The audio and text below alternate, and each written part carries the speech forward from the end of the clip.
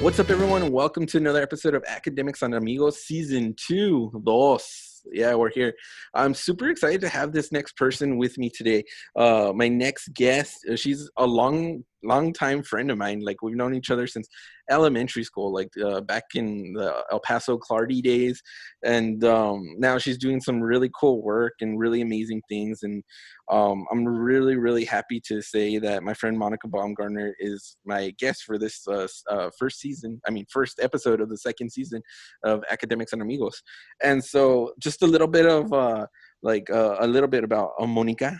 So she's a nutrition, health, and fitness expert. She's a certified personal trainer in women's health, and she's also an entrepreneur.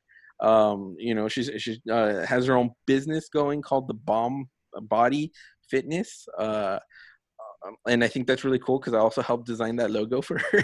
Thank you. Yeah. So that was back in the day when I was still doing graphic design. But Monica, how are you doing? I'm great. I'm doing the best I can with all this quarantining. I feel like we're in like a state of quarantine purgatory, so I'm doing all these things to like stay busy. Currently, I know nobody can see me, but I'm sitting outside on the patio by the pool. So. Oh, that's a nice. Sunshine. Yeah, that's awesome. Like, that's a nice environment to be in, being one with nature. Yeah. Also, before I forget to mention this too, you're also a dog lover, and we got to give a shout out to your dog because your dog is a huge part of your life. She really is. Tate. I love Tate. You know, I got nothing but love for Tate. She's the sweetest dog ever. Yeah, I got her when she was 8 weeks old, and she will be 13 in January. So she's lived a really nice long life in air conditioning. And I gotta also shout out all the people who have helped take care of her over the years, because God knows I couldn't have done it alone. So thanks to them. Tate is such a sweet dog. She's like the sweetest, most friendly black lab ever, and then my family just recently got a black lab too, so I saw that. Enjoy her. I wish, like, I'm out of town right now, and sometimes I don't, because I don't miss her chewing on stuff. But yeah, my family just keeps telling me about that she's chewing on this, chewing on that. The backyard is crazy right now. You gotta get her toys and play with her all day long. My dog's very needy because she has been by my side, and she expects love and affection 24/7, which is fine. I conditioned that. So, but I mean, they're the best though. Heart. She's very social. Like, she is very social. She'll be laying on the sidewalk and somebody walks by and she starts wagging her tail. She's like, "Oh my God, a human!" And that's kind of how I feel when I see other people too, which is good, because I work with other humans in my job, so I have to be excited to like work with people, and it's pretty cool to see how she's kind of taken that on as part of my personality. Like, I'm social, so is she. And she also is a part, like, she'll join you all in your workouts, and sometimes she'll even, like, you'll post up some of your workout videos on social media and stuff, and then Tate's in the background just laying down, or somebody will be working out and Tate's just there hanging out. So she's become kind of like the mascot of. She's gotten smart over the years, where now that it's hot outside and she's a bit older, I'll ask her to come outside, and she mostly won't when it's really hot, but when it's a little cooler, she'll come hang out, and then she'll ask to go back inside. But yeah, sometimes I drag her dog bed outside with me, and she sits off to the corner while I work out. I used to take her tennis ball, and in between sets, I would like throw it down the parking lot, because I lived in an apartment before and worked out in my garage there. And it was a good multitask activity, because she worked out and I worked out. That's cool. That's awesome. She trained for a half marathon with me too. Oh, really? Like 5, yeah. Oh, wow. That's super cool. We ran a whole lot. So did she actually do the marathon with half marathon? No. The furthest I ever took her was like 8 miles. So when it got longer than that, I took her at home, because I figured 10 miles, 10, 12, 13 miles is a lot for a dog. And I couldn't guarantee that it would always be like early, it would be cool, but we've taken some dangerous trails, like at night. I used to run at night after I got off work, and we went down some road that had like no street lights. 2222, if people are familiar with Austin, at night is pitch black, and we got honked at and we got lost and we accidentally went on an 8-mile run that night. But after that, I knew she could handle it. So that was the furthest I ever took her. Okay, cool. She's in very good shape though. She is. She loves to hike. She's been to the Ozarks. Like, I'm active, so she's active. But now we have a wagon because she's not as active. She's even on like less active dog food. It's crazy. Aw. Well, shout out to Tate. She's the best. So shout out to Tate. All right. So, you're kind of mentioning all this, even in just this little brief conversation that we had, but I'm interested in like, how did you get involved with health and fitness, and just kind of give us a little backstory about yourself, Monica. Okay, cool. When I was a kid, I was very active. I grew up in a small town until I was 10 years old. I lived in Denison, Texas.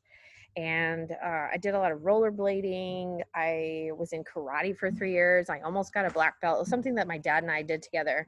And then, when I got older, I wanted to be a cheerleader. I wanted to play volleyball. I wanted to run track. And it was track that I have to say was what kind of got me where I'm at now. I was by no means super fast, but I loved being out there. There was like this indescribable feeling. If anybody who's listening to this has ever run track, then they know what it's like to have your hands behind the line, feet in the blocks, and that gun's about to go off. There's just something about it. I liked that track was a very individualized sport where if I messed up, it wasn't necessarily like I screwed up something for the whole team, which, I mean, eventually based on the point system, yes. But anyway, from that, I actually got injured a lot because we didn't have a good strength and conditioning program at our high school. I don't know if you knew that. We didn't really lift weights. I didn't know. Now that I lift a lot of weights and I see the benefit and how it carries over metabolically and in other ways to sport performance. I wish that we would have had that. We would have prevented so many injuries, including my own. And I went into college getting accepted into one of the most competitive athletic training programs because I spent so much time in the athletic trainer's office getting treatment for injuries. And I thought, okay, well, this is the route that I want to go. And if I don't do this, then I'll just go coach track. And a few major changes. I got out of the athletic training program and then went to, sorry, somebody is mowing their lawn. It's all good. Went into athletic training and then got out of that and switched into coaching, actually, to coach PE. And then I saw that my ability to wrangle a bunch of 6-year-olds was not great. So I went general kines, and then in grad school, that's when I really focused in on coaching to go into teaching. And then once I was done, I had this in the middle of grad school, I kind of realized that all my years of, being in school and working 3 jobs, I wasn't very healthy despite the fact that I was learning all this stuff. So that 2011 is when I started consistently exercising because, I had internships and stuff at gyms for strength and conditioning, and they were super, super beneficial to what I do now. And we worked out there, obviously, but,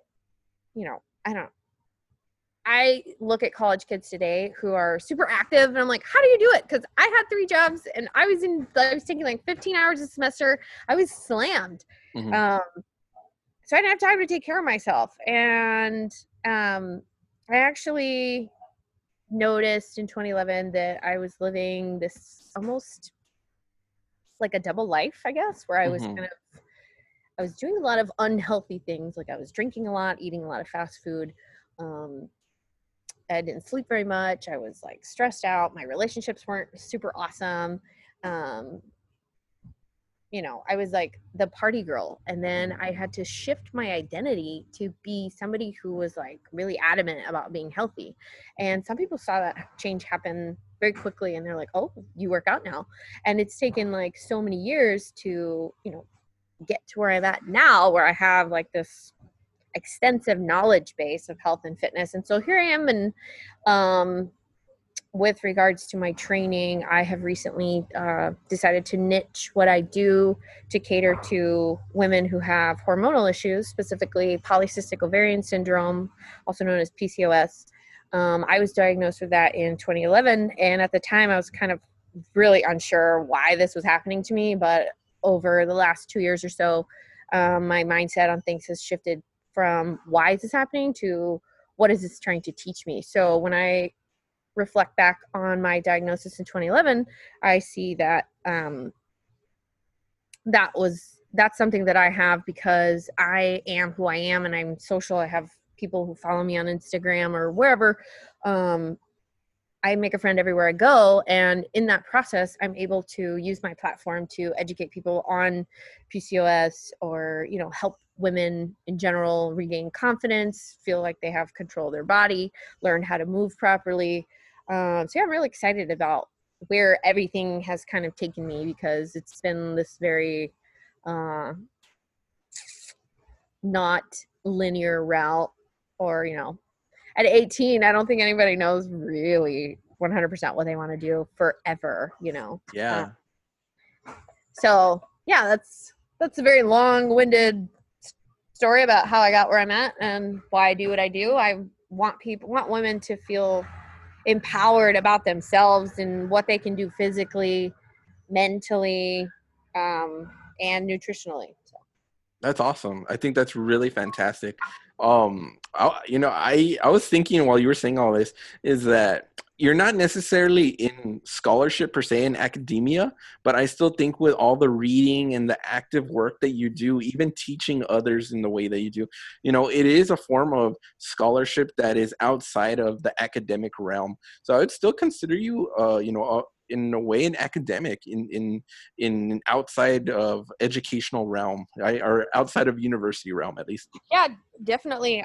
Just the other day I posted something, and I mean, I was reading, like, I don't have access to like databases that like someone like yourself who's pursuing a PhD would have access to, but I know how to use Google Scholar,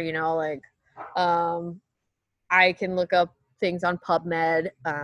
I still get subscriptions to strength and conditioning journals, which I'm not gonna lie, I don't read all of them, but I have access to that stuff, and it helps because, I think finding somebody who is interested in continuing their education, whether that's through an extra certification or just, staying abreast in current research, is very important. Because anybody can hop on the internet and buy like a 30-day program or whatever, but your life isn't just 30 days. So why box yourself into that? Definitely. Have you ever looked into health communication? Like writing? Just in general, like, have you ever looked into it? Because it seems like a lot of what you incorporate into like a lot of the stuff that you do seems very intersectional with health communication, like the communication and the media aspect of things, and then the health and fitness aspect of things, I think, intersect, and maybe that's something that you can look into further. My dad has always thought that I should go try and write for like Women's Health Magazine or whatever, because writing is actually a strong suit of mine that I should capitalize on more. Anybody who's listening to this knows that, at least at the basic level, that I am a grammar Nazi, and I will correct anyone and everyone, unless your first language was not English. So,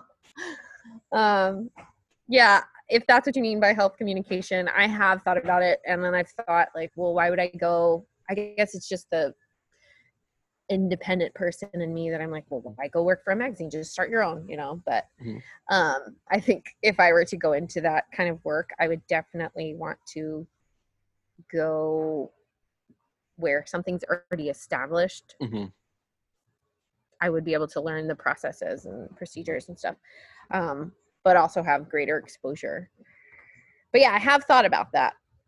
That's awesome. And so, speaking on all the subject matter about reading and even sharing knowledge with others, like what made you interested about wanting to learn more about health and fitness? Like you talked about like how you personally wanted to change your lifestyle, but maybe now in the aspect of changing it or helping others with it, what makes you constantly want to learn more about health and fitness? And what do you think is one of the most interesting things that you've learned in this whole process?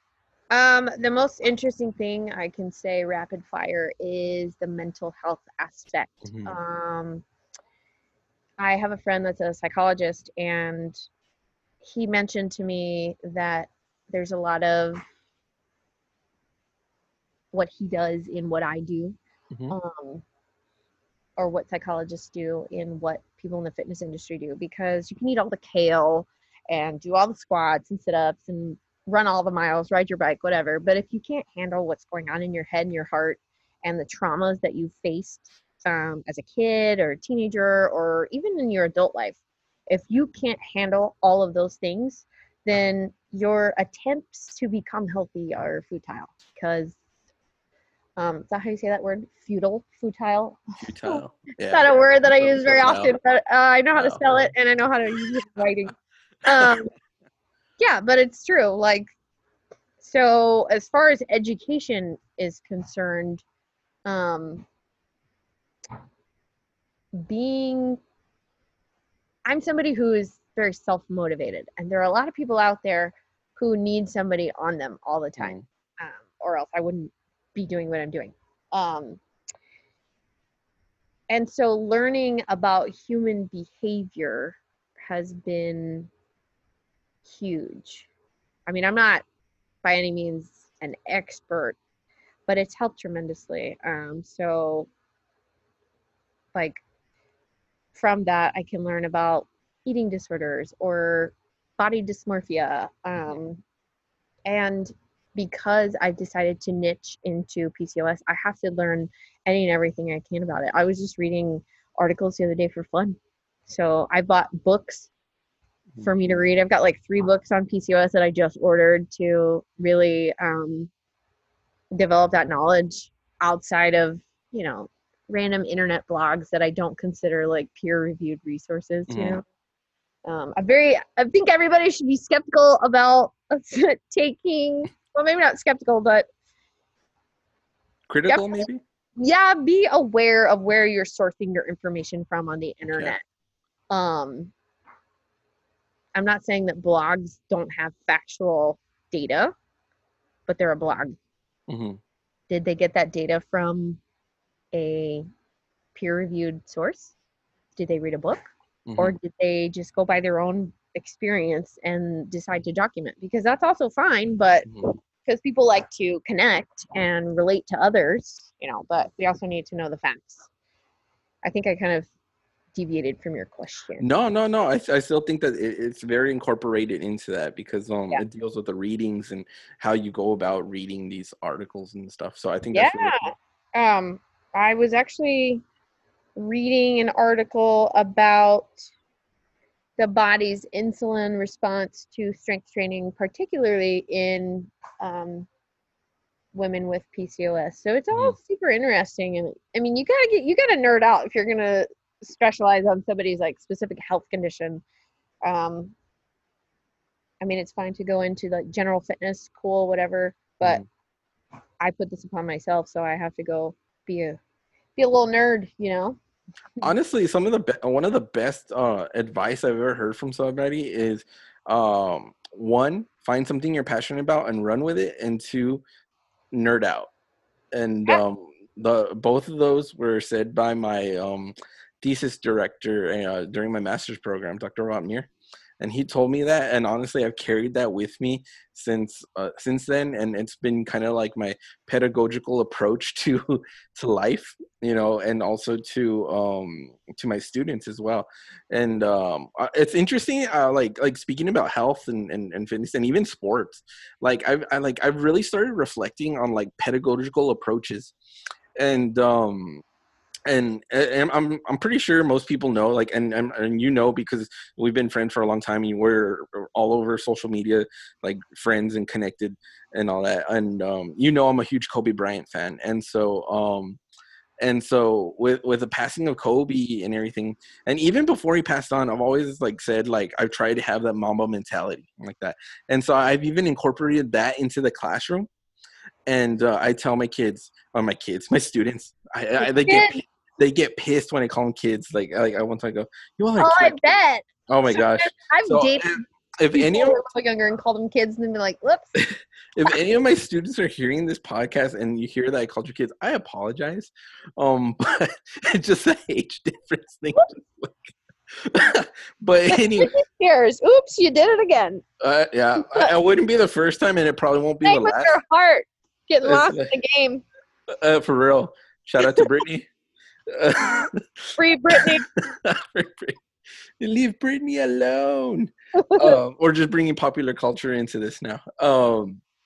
But going back to that, like I tell my students like this, especially earlier this semester. Last week I just started teaching again, and so I told my students, okay, my expectations for you in this class is to bring the Mamba mentality. I want you to bring your best, and I want you to produce the best work you can and be the best version of yourself as possible. That's what I want for you. Those are the expectations I have. Bring the Mamba mentality. Think critically and think and produce the best work possible. And I've started to think, wow, has that become my pedagogical approach, the Mamba mentality? And so I was just like, wow, so I've just kind of been reflecting on that lately, since it's a couple of days ago was Kobe's birthday, and yesterday was 8/24, which they call Kobe Bryant Day. Yay. And so, I've been thinking a lot about all that lately, and I think it kind of like incorporated into, the sports and health and fitness aspect of things too, because Absolutely. Kobe was all about that drive and intensity too. And I think that in and passion, and I feel that passion and drive and determination have a lot to do with anything in life. And I've noticed that you've always had like a certain passion and drive in all that you do, Monica. Oh no, I'm gonna call you Monica.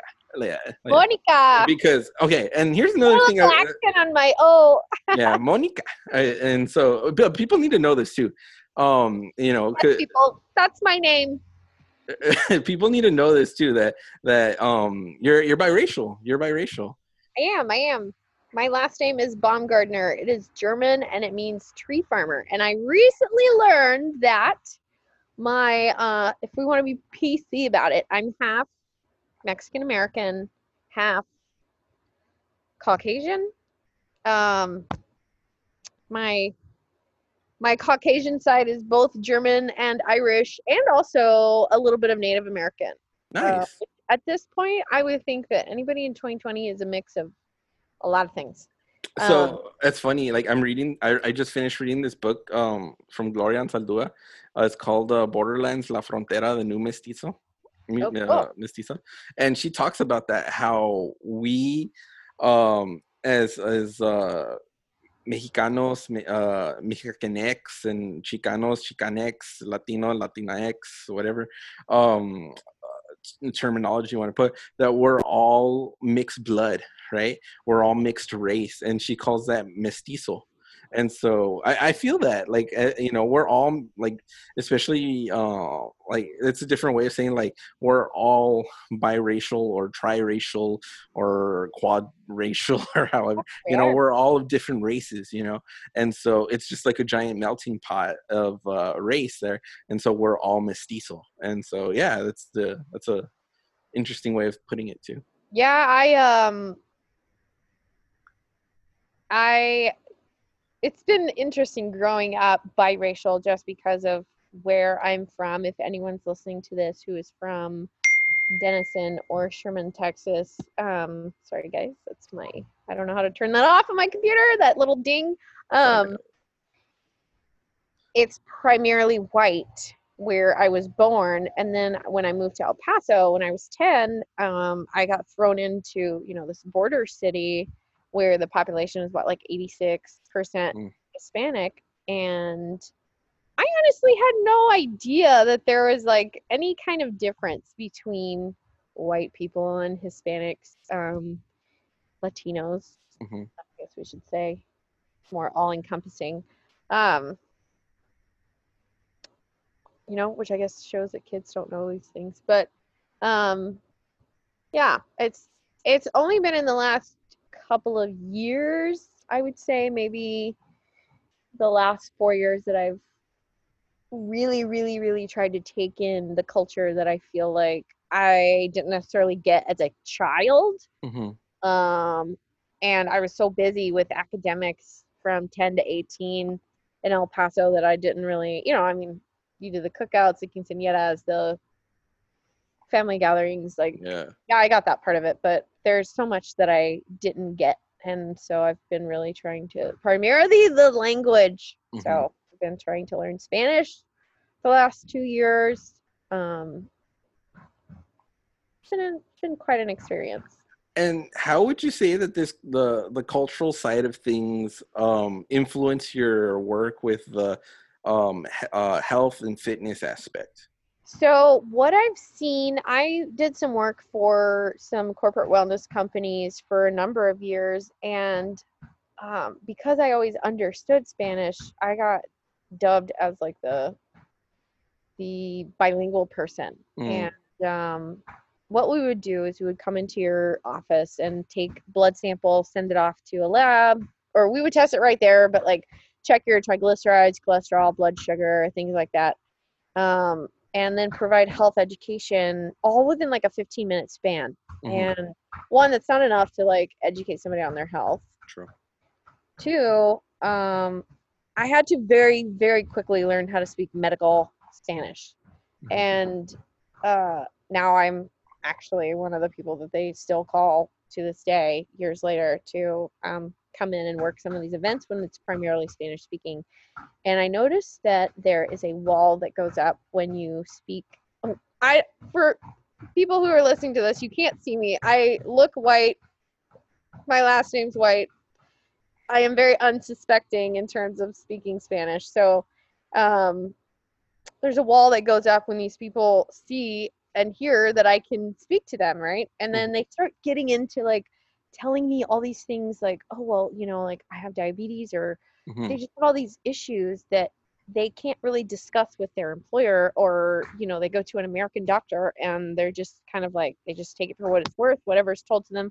Cool, you're fine, go ahead, Hmm. And I was like, there's got to be something there's got to be a better way for us to communicate with those who don't speak English. Hmm. Um, I'm getting off track again, but No, it's no, just no, no. um,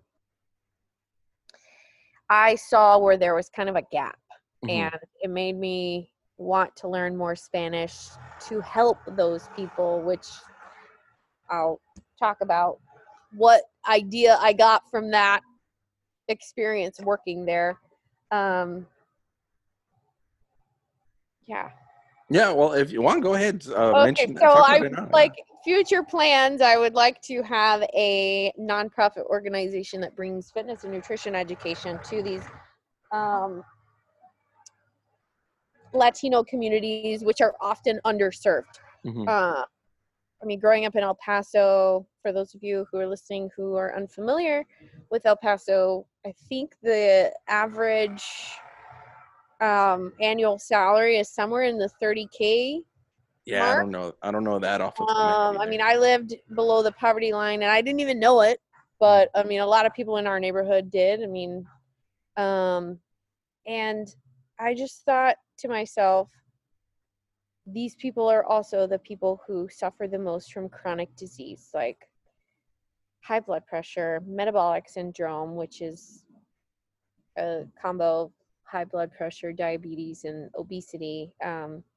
Obesity is a big deal. And there's some like, obviously there's cultural ties to like, being gordito or whatever. It's like a Hmm. term of endearment, but really like these are things that we have to educate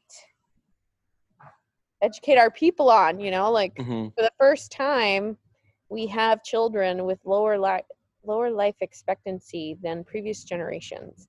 And that bothers me because it starts from the top. The adults have to educate the children on how to live a healthy life, but if they don't know how to do it themselves, then how can they pass that down? And a lot of people work in manual labor jobs where they're exhausted when they come home. So like to tell them, oh, well, you need to go to the gym 5 times a week, like that's asinine, and they're not going to do it, So, to just bring in the information into these communities and create opportunities for them to learn is something that I've been kind of mowing over in my head for a couple of years. For those of you listening, maybe I'm having some failure to launch out of perfectionism, but I want to make sure that all of my ideas are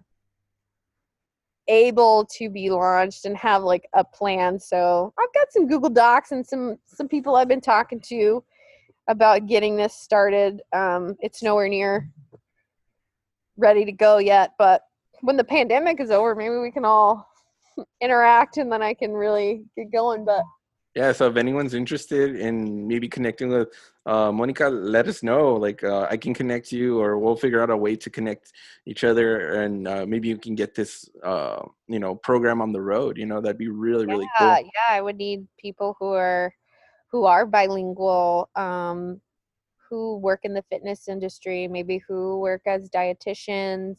Mental health professionals would be huge. There's a lot of stigma around mental health in Latino communities. I feel even my own mom the other day was like, no, we don't need therapy. I'm like, we all do, Mom. Let's see what else. Would you say like machismo has a lot to do with it too? Yeah, probably. Okay.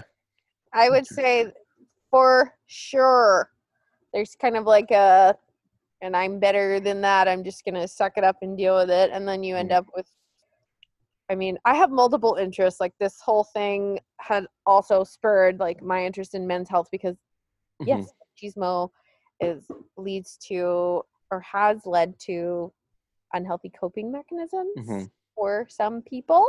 So yeah, it's like all encompassing. But you gotta start baby steps. Like, where are we gonna do this? Yeah. How are we gonna do this?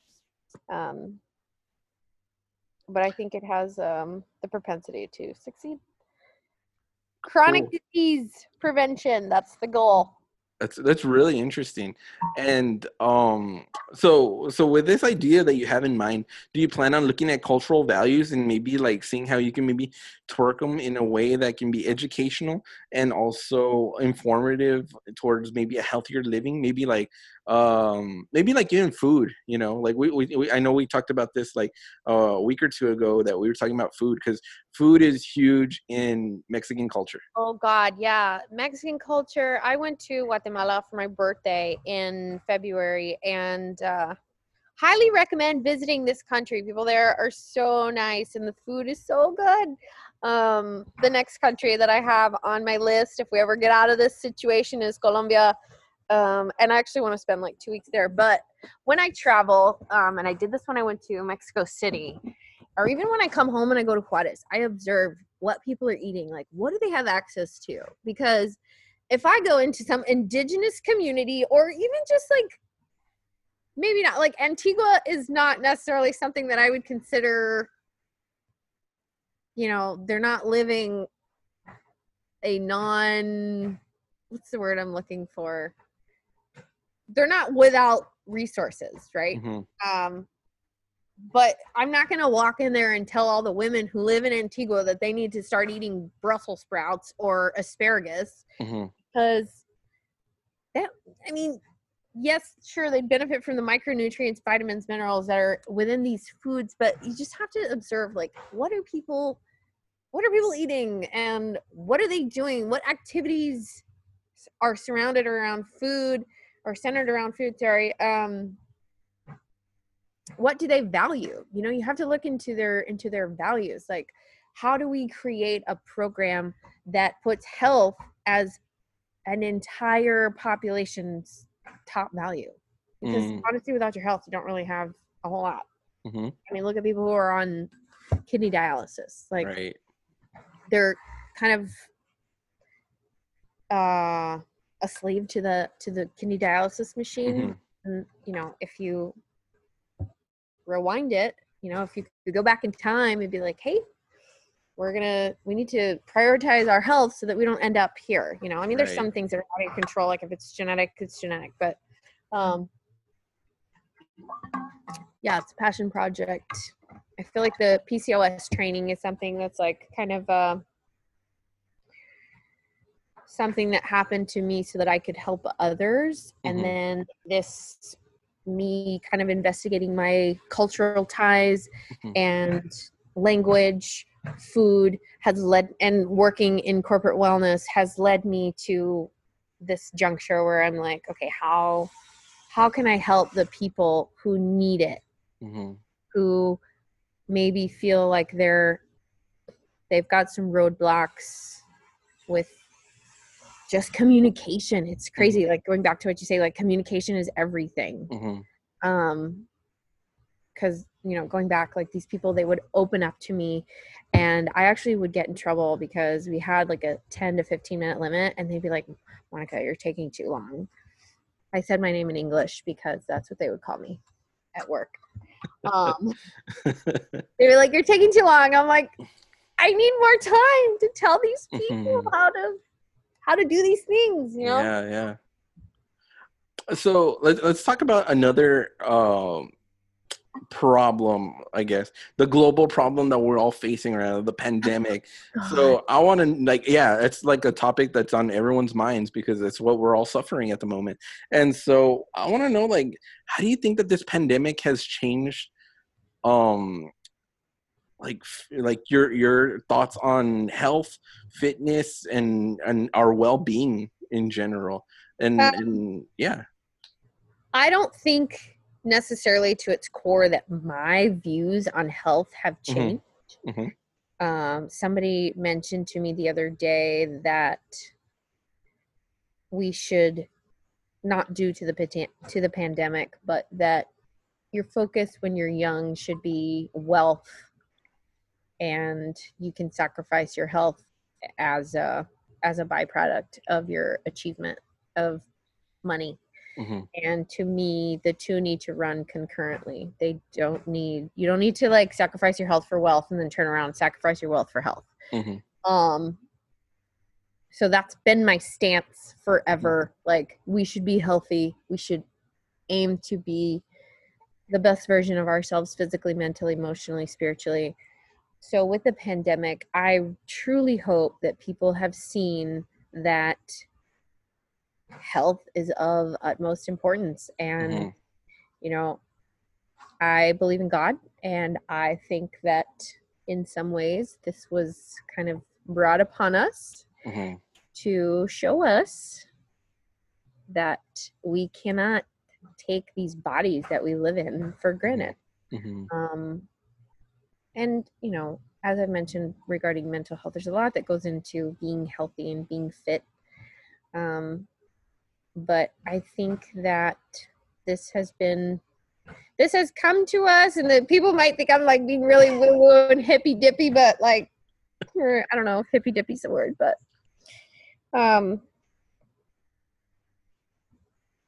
it's here for a reason, to kind of like shake us and tell us like, you need to get with it. Vegetables, wash your hands, take a shower, brush your, you know, care for other people. Yeah, exactly.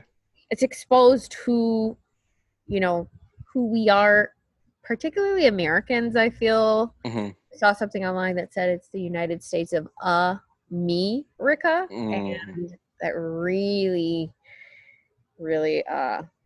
struck me. But you know, people are now working out in their house. They're going on walks more. They're riding their bike. I was not a bike rider before the pandemic, mostly because I didn't have time. We live in these crazy lives that are stressing us out. We go to jobs we hate. We sit all day and then come home to our family like very drained and are expected to just do this on repeat till the day we die. And now we're all having to take a different approach. And yeah, people want life to go back to normal. I do. I want to be able to travel. I want to go see my mom. I want to go see my dad. I had the virus and my dad had it. I got it from him, and my dad is 6 years old. And he's a heavier guy, and he got really, really, really sick for 2 weeks straight.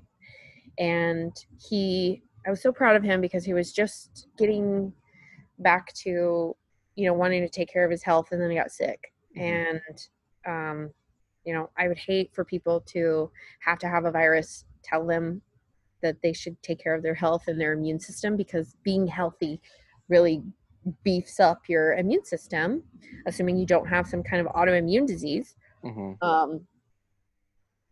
And so I find it funny that as a globe, we are promoting only masks and staying inside, when we should also be promoting consuming more protein, getting more sleep, drinking more water, eating carbs, eating vegetables, fruits, healthy fats. All of those things will help not make the virus kick your butt so hard. And I mean, there are people out there who are very healthy and they still get hit with the virus pretty hard. And them, it's a non-discriminatory virus. But yeah, it's scary. I recently had a family member pass away from COVID as well. You met Alice, my cousin, right? Yeah, her dad passed away, my uncle, and so that was pretty heavy news, and his health wasn't as good as it as it can be and stuff. He had a lot of other medical issues wrong too, but it just sucks at how this invisible virus has really taken over people's lives in a variety of ways, and it's heavy. It's heavy to talk about. It's heavy, and like you mentioned too, that you dealt with it. Your dad dealt with it, and I know other friends of mine, other people I care about too, have had it and have told me other things too, and it's a heavy thing to talk about. But what you also mentioned too is absolutely right, that we should be talking about how to take care of ourselves, not just mask and social distancing, but the way we eat, the way, movement matters, vitamins and, going back to that talk about, culture and how it applies to food. Like, I absolutely do not think that just because you eat Mexican food or whatever food, that makes you unhealthy. I mean, if you eat McDonald's every day, sure, you're not gonna your insides are not going to be great. But if you get down to the core of home cooked Mexican meals, it's a lot of plant-based items. There's frijoles, tortillas. I mean, there's chicken, obviously. But you have like nopales, jalapenos, any kind of chile that you're using. That's a plant. Corn is a plant. Beans are a plant. There's fiber in all of that. It's portion sizes, and it's like, oh, hey, Mijo graduated kindergarten, we're gonna have a huge party, And I mean, I feel like lots of cultures do this. Just surround Italians. They eat a lot of food, They also walk a lot in Italy, not in the United States, but yeah. I'm sorry to hear about your uncle, Alice's dad. Alice is a cool chick. Shout out to Alice. Alice. For those of you who don't know my cousin Alice, she's like my little sister, and she's a cool kid. Yeah, she's funny. She's a trip. I hope to have her on here one day just so she can talk.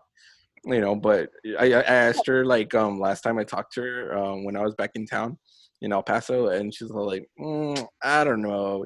She's a sophomore in high school right now. So teenager, too cool. Yeah, she's too cool. She's too cool for it. Speaking about teenagers and too cool and you know, um, what I find interesting right now is the use of social media.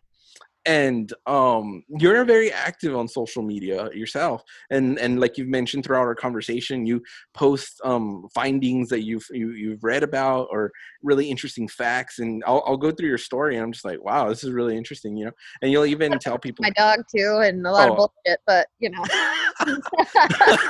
I mean, hey, like I said, I We love. have to survive with. We need some humor, you know. We need to have, you know, it's a tough time right now, like we mentioned throughout this whole conversation. Take care of your It's tough. mental health. Get a good laugh in. Yes, definitely.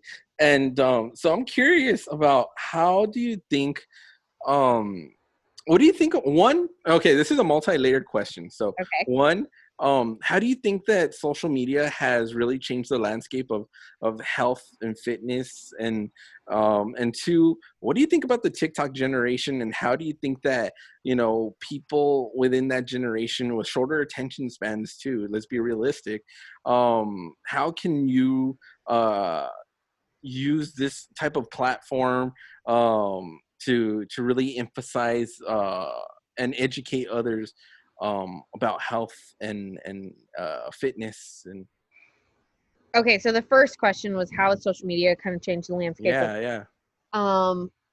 I have said this numerous times that I wish what's on Instagram now had been Hmm. on Instagram when I was 24, when Instagram kind of came about or got popular. It got popular. It started in '09, but I didn't have an Instagram till like 2012. But I feel like there is a bigger push to follow accounts that resonate with like what you do. So I follow a lot of fitness professionals, but I try to follow people who have higher level certifications like Olympic weightlifting, powerlifting. I've competed in powerlifting, so I follow some of the powerlifting athletes. Um, Maybe not some of the big name ones, but like local that I've met in meets. Plus my own coach. Shout out to Danny. Yeah, there's a lot of educational information on there. There's stuff that teaches trainers how to market. There's stuff out there that teaches physical therapists how to go cash practice. There's a lot of whatever specialty you want to find on Instagram, you can by a simple hashtag search. So if you're interested in like low testosterone, you could literally type in low testosterone in the search bar, and you're gonna get, I don't know how many posts that'll come up, and you can filter through and be like, you know what, this person seems pretty educated. They have a PhD in whatever, and follow them. So I think social media has changed in a good way for that. However, what it has also brought on is the Instagram fitness influencer, and I'm just gonna say this right now. It's possible to be educated and influence people. It's also very possible to be uneducated and influence people incorrectly, because what does not work are wraps, skinny teas, Herbalife, Plexus, calling out all these brands. I don't give a damn. Thrive. What's another one? Kiani? I don't know. Basically, Kiani. Oh my God. There's so many things out there that are complete and utter bullshit. And people buy into it because some girl or guy has the aesthetic, the physique that they want, regardless if their body is capable of achieving that based on bone structure and metabolism. Like if you're 5'2" and a more muscular, I mean, I'm 5'5".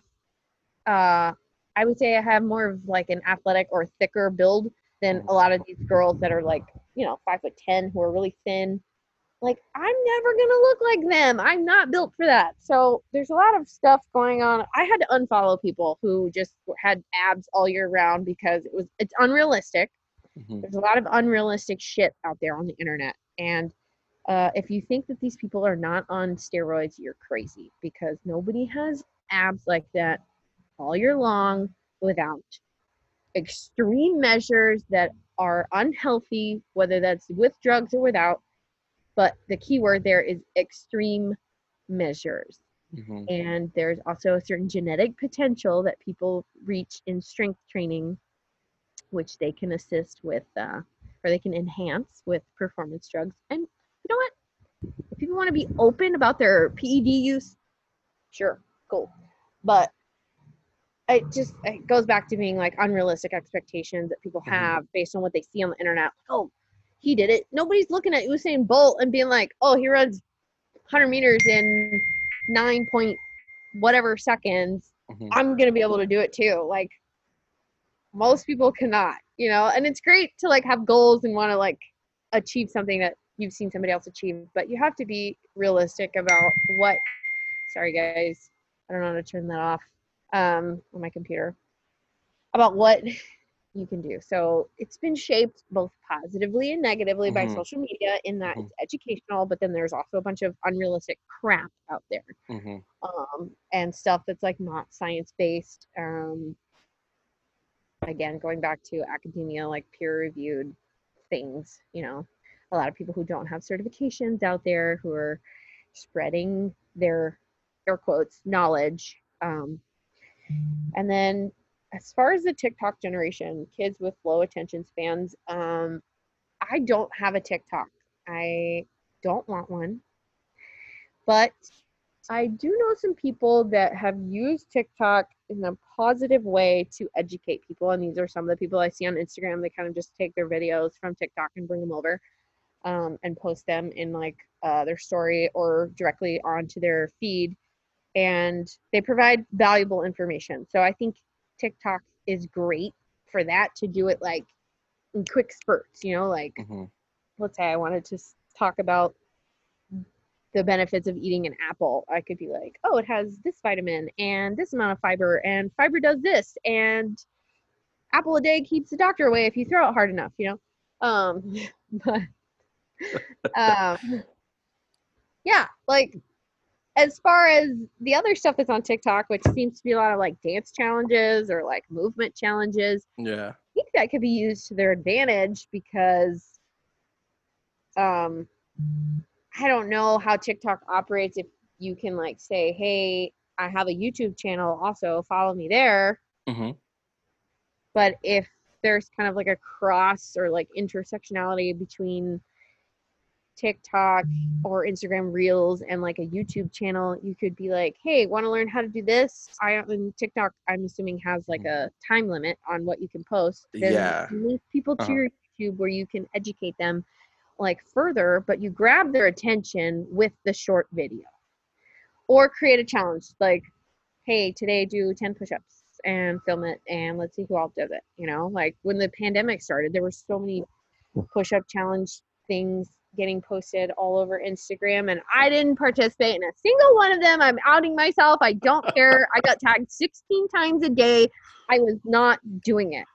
Like I did a few, like, but I didn't film it. I just didn't feel the need. But I was like, cool. I'm not gonna do 200 push-ups every day just because somebody else is doing it on the internet. Like Mhm. this is like go time for business. Or I was sewing so many masks. That was my job for like sick Mhm. leave, was sitting at the sewing machine. Um, which if anybody needs a mask, Hit holla up, at hit up Monica, like straight up. She's making some awesome masks with different designs. And so yeah, definitely like I check will. out her Instagram page, or where else are you posting it up on? You have Facebook. I thought about making like a little square website, but uh-huh. Okay. Yeah. So hit up Monica for some like COVID protection masks and all that. She makes them by hand, adds a little filter in there and everything, and they're really high quality, really nice, and they're really cool pretty designs sweet. too. But yeah,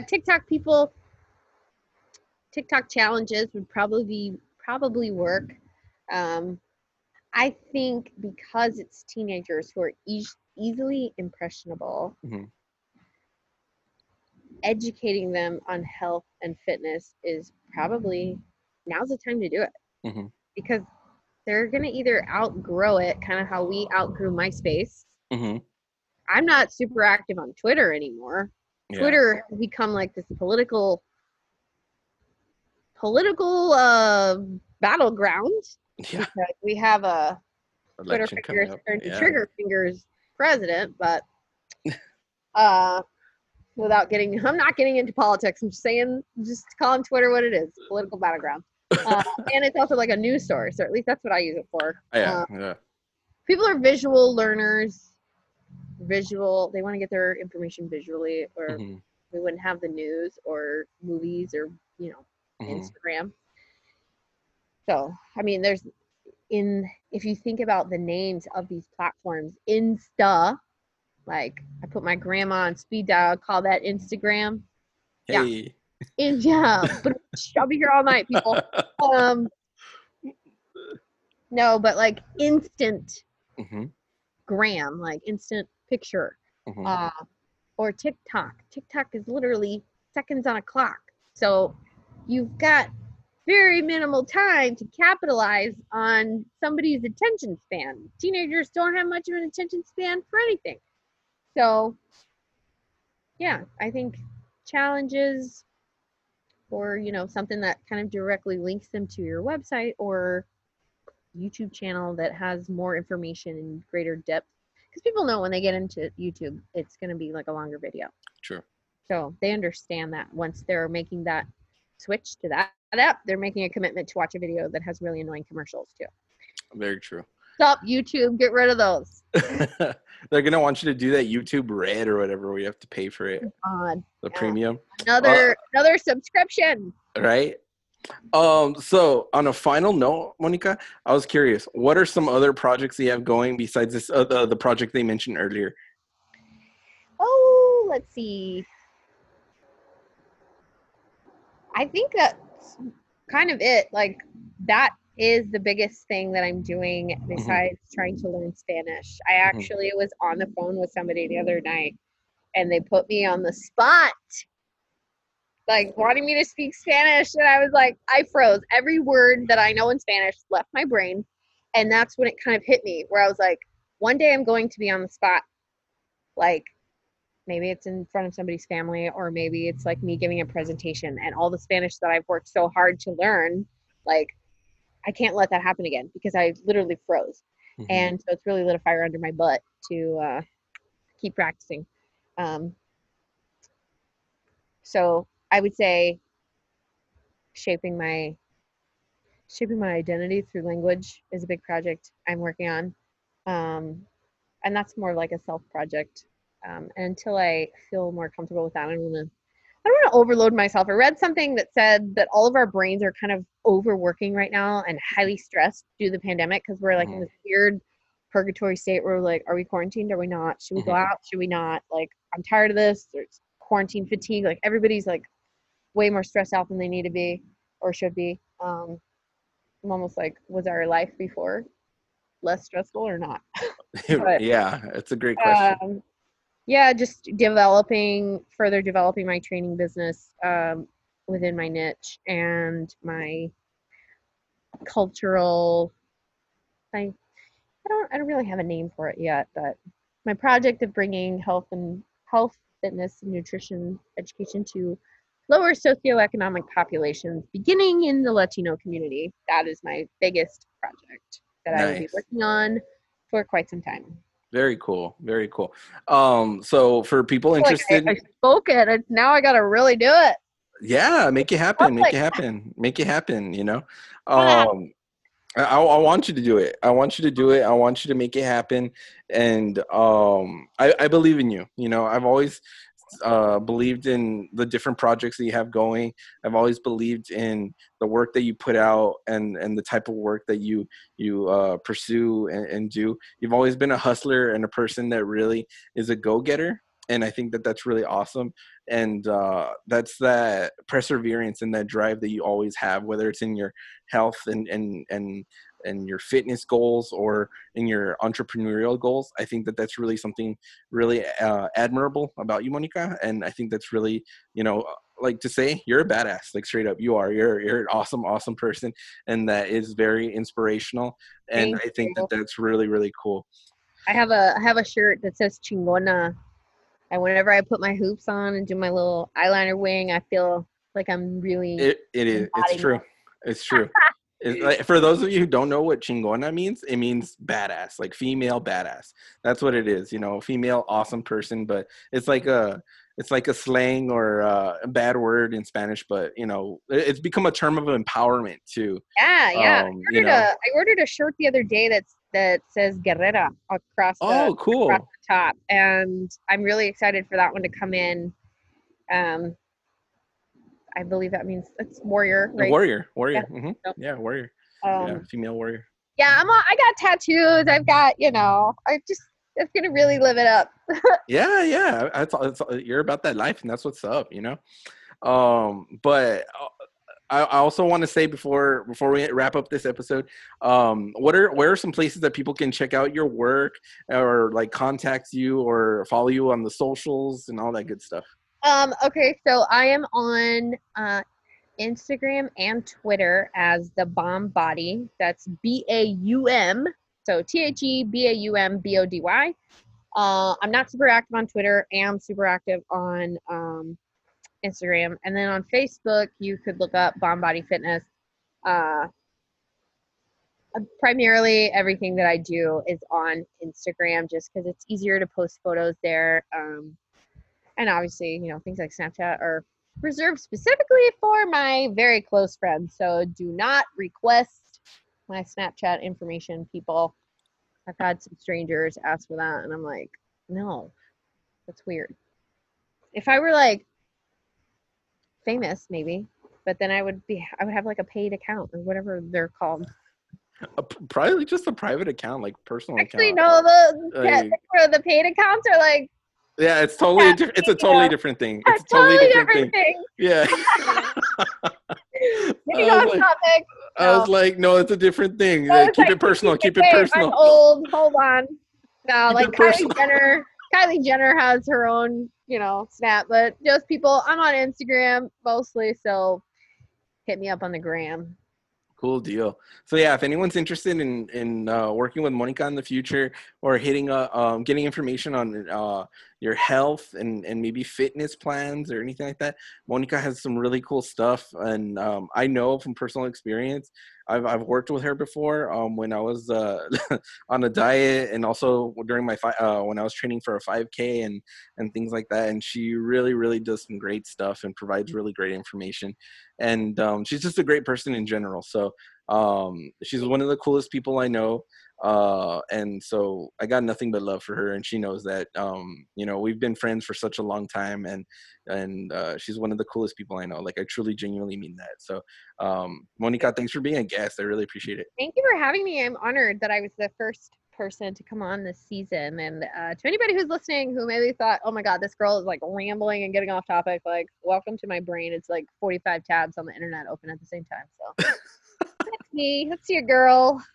I'm working on it. I'm not perfect. I think I do what I do because I know what it's like to struggle. So I recently signed up for like a business mentorship course, and was chatting with the girl, and she's like, yeah, you just got to be a few steps ahead of people to show them the way. And that's really helped shift my thinking in